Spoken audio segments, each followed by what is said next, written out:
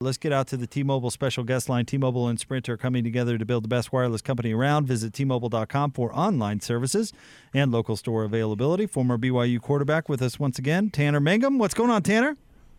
What's up, guys? How we doing? Doing well? We're doing well, except for I got to start this by asking Tanner a question. He's young. He's younger than either one of you two, but he's a knowledgeable guy. Let me ask him if he has ever heard the name Greta Garbo before. Greta Garbo. Why does that sound really familiar? She was a famous politician back in Franklin Roosevelt's cabinet. She was a famous actress. Let's see. What was her famous movie? I know the name. I've heard it. Not a chance. Not a chance. But way back in like the 30s, 40s, right? Right. Yeah. No, 20s, 30s. Yeah. But at least he has some. It may not be right on the tip of his tongue, but at least he's heard of her. And she rings a bell. Rings a bell. Yeah. Okay. Well, that's close enough. Do you feel better? You think? Are you accusing Tanner of lying? Yes. No. Oh. He didn't really endorse the Greta Garbo. You said who's Greta Garbo? And he said, I think I heard that I don't name know. once. And you said she's an actress. And then he said, oh, yeah. Well, you told him. You didn't tell him. But I told you guys, and you still had no clue. That's right. I'm sorry, Tanner, that you got caught up in the middle of this today. It really is it's all good. It's really a ridiculous discussion. I'm a bit of a cinema buff, but I knew the name sounded familiar, but I didn't know the exact reference. The reason I brought that up in the first place was because Tom Homo hadn't spoken for a long time. And he was on the show with DJ and PK this morning. And so I made the reference that Homo speaks, that Greta Garbo speaks. That was she was famous for staying quiet and never speaking. And Tanner wouldn't have gotten that either. And so I brought up the Garbo analogy, and these guys had no clue who she was. So she's older than kerosene, Tanner. It's not a... But I'm glad to know that Tanner, at least, once I reminded him, he knew who she was. I would not have got that reference, but I did remember the name, but would not have got that. So you guys are not alone. All right, Tanner, I should have tipped you off beforehand, but anyway, you guys were like, who? What? I never, Man. All right, let's talk a little football, Tanner, and just kind of we'll start with the big picture. What have you thought, or what did you think this weekend about BYU and their real domination over Troy? Man, I think the one thing that is just killing me right now is I wish I could see this BYU team against its normal schedule. I would love to see how BYU stacks up against Utah, Michigan State, Arizona State, Boise State. Its schedule that I had at the beginning of the year was looking obviously very daunting. But the way that they're looking right now, they're sharp, they're in rhythm, their defense is stout, and overall they're clicking in all cylinders of the game. I mean, even though their special teams hasn't been used that much because it hasn't been needed, it's all three aspects of the team are clicking on all cylinders.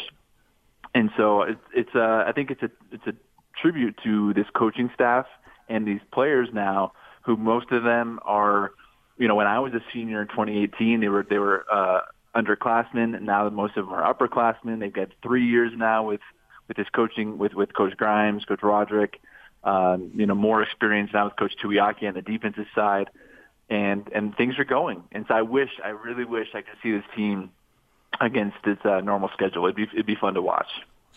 Speaking of fun, how fun would it be, Tanner, to play quarterback behind that offensive line, as you just mentioned, just formidable up front, and Zach Wilson looks about as comfortable as a kid could be. No, I'm happy to see Zach playing so confidently, and you can just tell the way he is managing the game out there. He looks cool, calm, collected, poised. And this is what I expected from him. He's in his third year now, and this is where he should be. He should be at this point now where he's got this offense down. He knows what he's doing. The game is slowing down for him, and then up front as well. I mean, they're just dominating. And like I said before, these guys were all there when I was finishing up in 2018. They were just kind of getting their start, and now they're older, they're stronger, they're bigger, they're more knowledgeable, and they're making their presence known. And that's a lot of fun when you can play with that type of confidence and with that type of poise, and when you can go out and just execute the way that they're executing. That's a lot of fun. And I think something that's big to mention is that I think there are still some points being left on the field. Both games, while they've won in dominant fashion, I think there have been their third down efficiency hasn't been where they want it to be. I know that's something that they're covering in their Monday recaps as they talk about things to learn from. While they've been mostly positive, I think there are opportunities to be even sharper on third downs and to put up even more points. But overall, really sharp, and again, a lot of credit goes to this coaching staff and to these players for just getting more comfortable, kind of finally getting into a rhythm. I think it's taken a couple years, but we're seeing the results of their hard work pay off so far. Tanner Mangum is with us here on 97.5 and 1280 The Zone. And Tanner, my co-host Gene Siskel, referred to Tom Holmoe coming on the station today. And Tom talked about possibly adding a game down the line in December. And John Hartwell, the AD at Utah State, actually talked about he's hearing that could be BYU and Boise State. If they could pull that off and BYU could play the Broncos this year at least, how far would that go to giving this Cougar team a test that might satisfy some fans?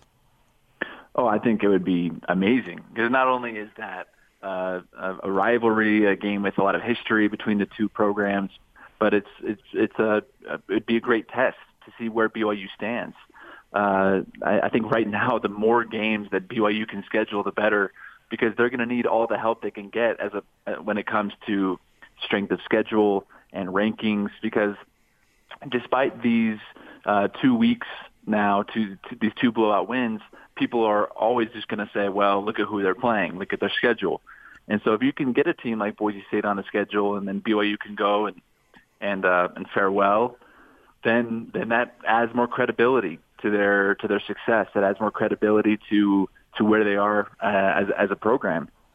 And especially at the end of the year, that could be a great way to make a statement at the end of the season to the voters, to the different committees and things of that nature. Because obviously it's going to be tough to based on this schedule that BYU currently has, it's going to be tough to surpass a team from the SEC or the ACC or even the Big 12. So they need all the help they can get. But right now they're controlling what they can control, blowing out the teams that they're playing. But if they can have this type of success against a team like Boise, that would go a long way in building their case. Seems like there's two sides to that equation, Tanner. On the one hand, you're playing lesser talent.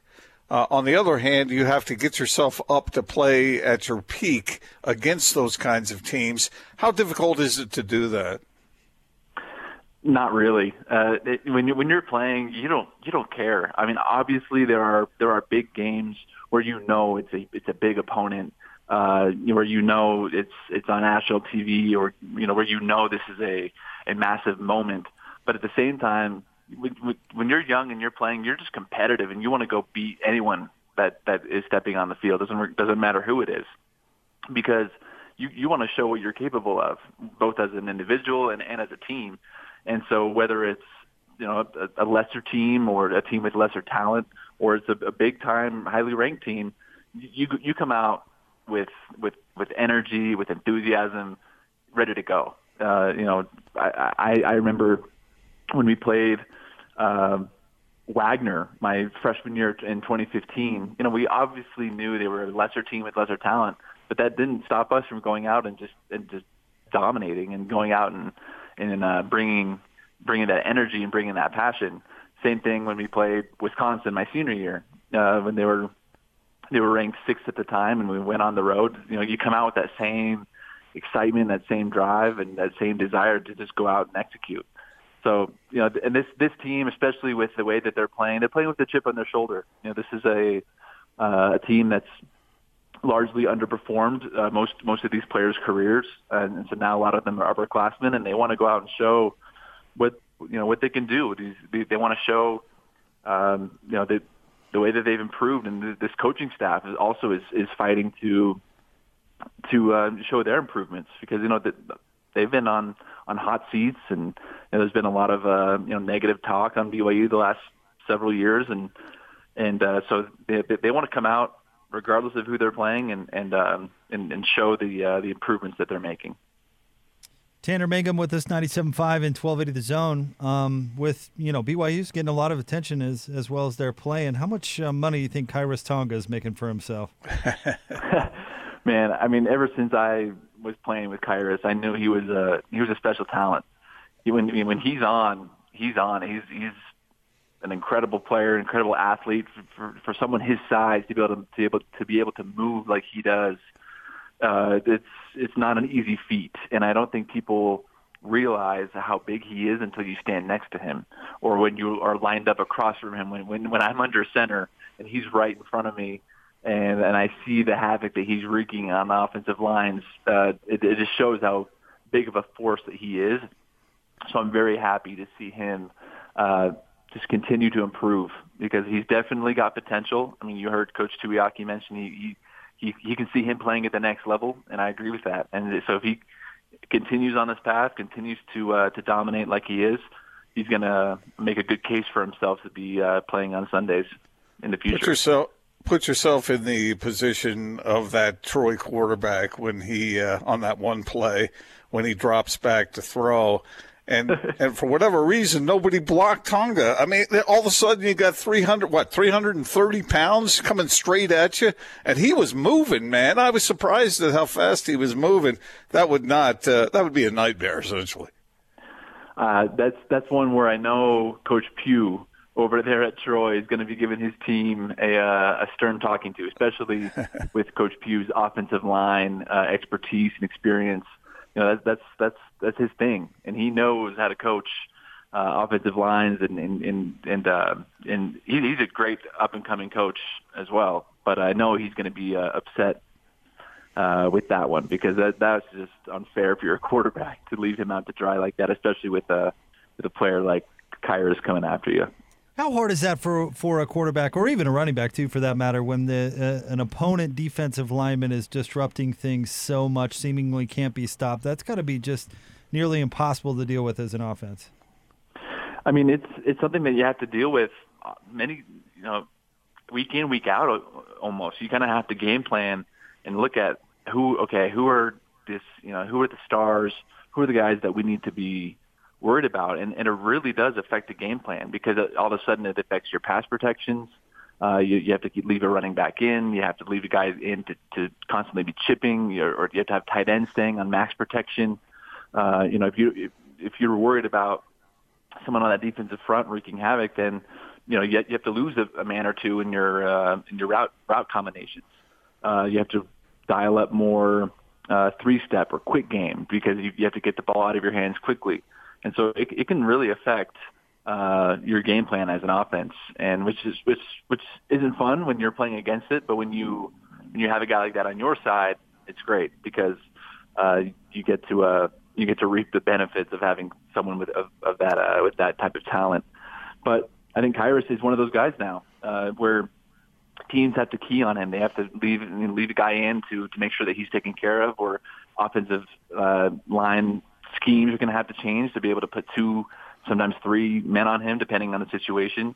But he's definitely been an anchor on that defensive front for BYU, which is giving up 10 points now in 2 weeks, and against some teams that have potential to put up points. So it's good to see him dominating the way he is. Tanner, which is more difficult, to go up against a defense that is bringing the house at you, or going up against a defense that's having 3 down linemen come at you and dropping 8 guys back into coverage? Which is a bigger problem for a quarterback? That all depends on your personnel and what type of people you have in front of you. The worst is when they can drop 7 or 8, but then still create pressure with their defensive line. If you have solid defensive ends that can really pin their ears back and create pressure on the edges while still leaving 7 or 8 men back defending, I mean, that's tough, because it's the best of the both worlds as a defense. And the worst is when a team can, and I would see this a lot when I was playing, is when a team can really man up, go man coverage, but then also dial up blitzes, knowing that their secondary is superior to your receivers, to your receiving core. If they can man up and shut you down, but then they can blitz 5 or 6, that's nearly impossible to get things going, because you don't have time to really let things develop downfield, and then 2, your guys are getting getting shut down by the secondary. So that being said, one thing I'm seeing on BYU's side of the ball is that they're mixing coverages up a lot on their defense. They're doing a mix of 3-man rush, drop 8, mix different run blitzes, different blitz packages. There's a lot of versatility that they're doing with both Coach Tuiaki and Coach Atake, with their defensive expertise and knowledge. They're mixing things up and making it hard to predict. And as an offense, that can be tough when the team kind of does things differently, when they don't just simply stick to one base package. When they can mix it up, that makes it tough. And so it just depends on what you have at your disposal, at your fingertips as an offense. But when you can mix it up and bring pressure from blitzes and just from different schemes, then you're in good shape. Last thing from me, Tanner, when you were playing football there at BYU, who was the best columnist to deal with, Brad Rock or Kirk Cragthorpe? That's a tough. You put me on the spot. That's tough. I know. Maybe Dick Harmon. I mean, honestly, I can honestly say I didn't have any issues with the media while I was there. I mean, really, I did my best to always. I don't know. I understood that the media, they're doing their job. Sure, sometimes there are some questions that I can read through. I know they're trying to get me to say something controversial, or they're looking for a headline, or they're looking to kind of angle it a certain way or spin it a certain way. But overall, I'm Gordon Monson. Tanner, of all your it's all the media. I'm telling you right now, that was the worst answer you've given this whole interview. But he's right though, Gordon, because I did try and trap him into something there. That did. I worked at the LA Times. I can read the traps, but I'm smart enough to stay out. Yeah, well, this one you should have probably dove right in. But anyway, ignore my friend Jake Scott. He's just creating trouble. Don't you? I really dislike troublemakers like that. They're just sort of a pain in everybody's rear end. Wow. I was just having a little fun, and then things get personal. Well, it's all right. It's fine. No. Well, on that note, maybe we'll. The first time I interviewed, I teased Tanner about this. First time I interviewed him, he kind of blew me off. It was kind of like, whatever. So that's true? where it goes. I find that hard to believe. Yeah, I do too. Well, no, Tanner, you are great, and we love it that you're willing to come on the show with us. We really appreciate it. Thanks for jumping on and breaking this one down, and thanks for letting me tease both you and Gordon. No, of course, anytime. Right. Next time, you better know who Greta Garbo is. Work on that. Yeah, I'm going to just study up on my Swedish actors from the 1930s. Your ancient history, you can say. It's all right. This is what's weird about Tanner's like Mr. Jeopardy. I mean, he knows all that trivia. So I'm a little. It could have been better, but anyway. True. Thanks, Tanner. I got to study up on that category. Did you say trivia or trivial? I don't know. Thanks. Thank you, Tanner. We appreciate you. All right, there you go. That's our buddy Tanner Mangum jumping on with us, and he you know what I like about Tanner, Gordon? He plays along with us pretty well. It's fun. I'll tell you what he said about BYU's defense right now. I think that would be challenging for quarterbacks of whatever. I don't know how it would go if the Cougars were playing Oklahoma or somebody like that. Although, Oklahoma stubbed just their lost. toe. Yeah. But for a quarterback, what he said there is really right on the money, and this is why it's good to have him on, because if you're mixing up coverage but on the other night when BYU's bringing 3 guys and they're still causing you all kinds of problems in the backfield, what's a quarterback supposed to do at that point? Yeah, it makes it tough, no doubt. Yeah, because there's 8 guys back there covering everybody. Where are you going to go with the ball?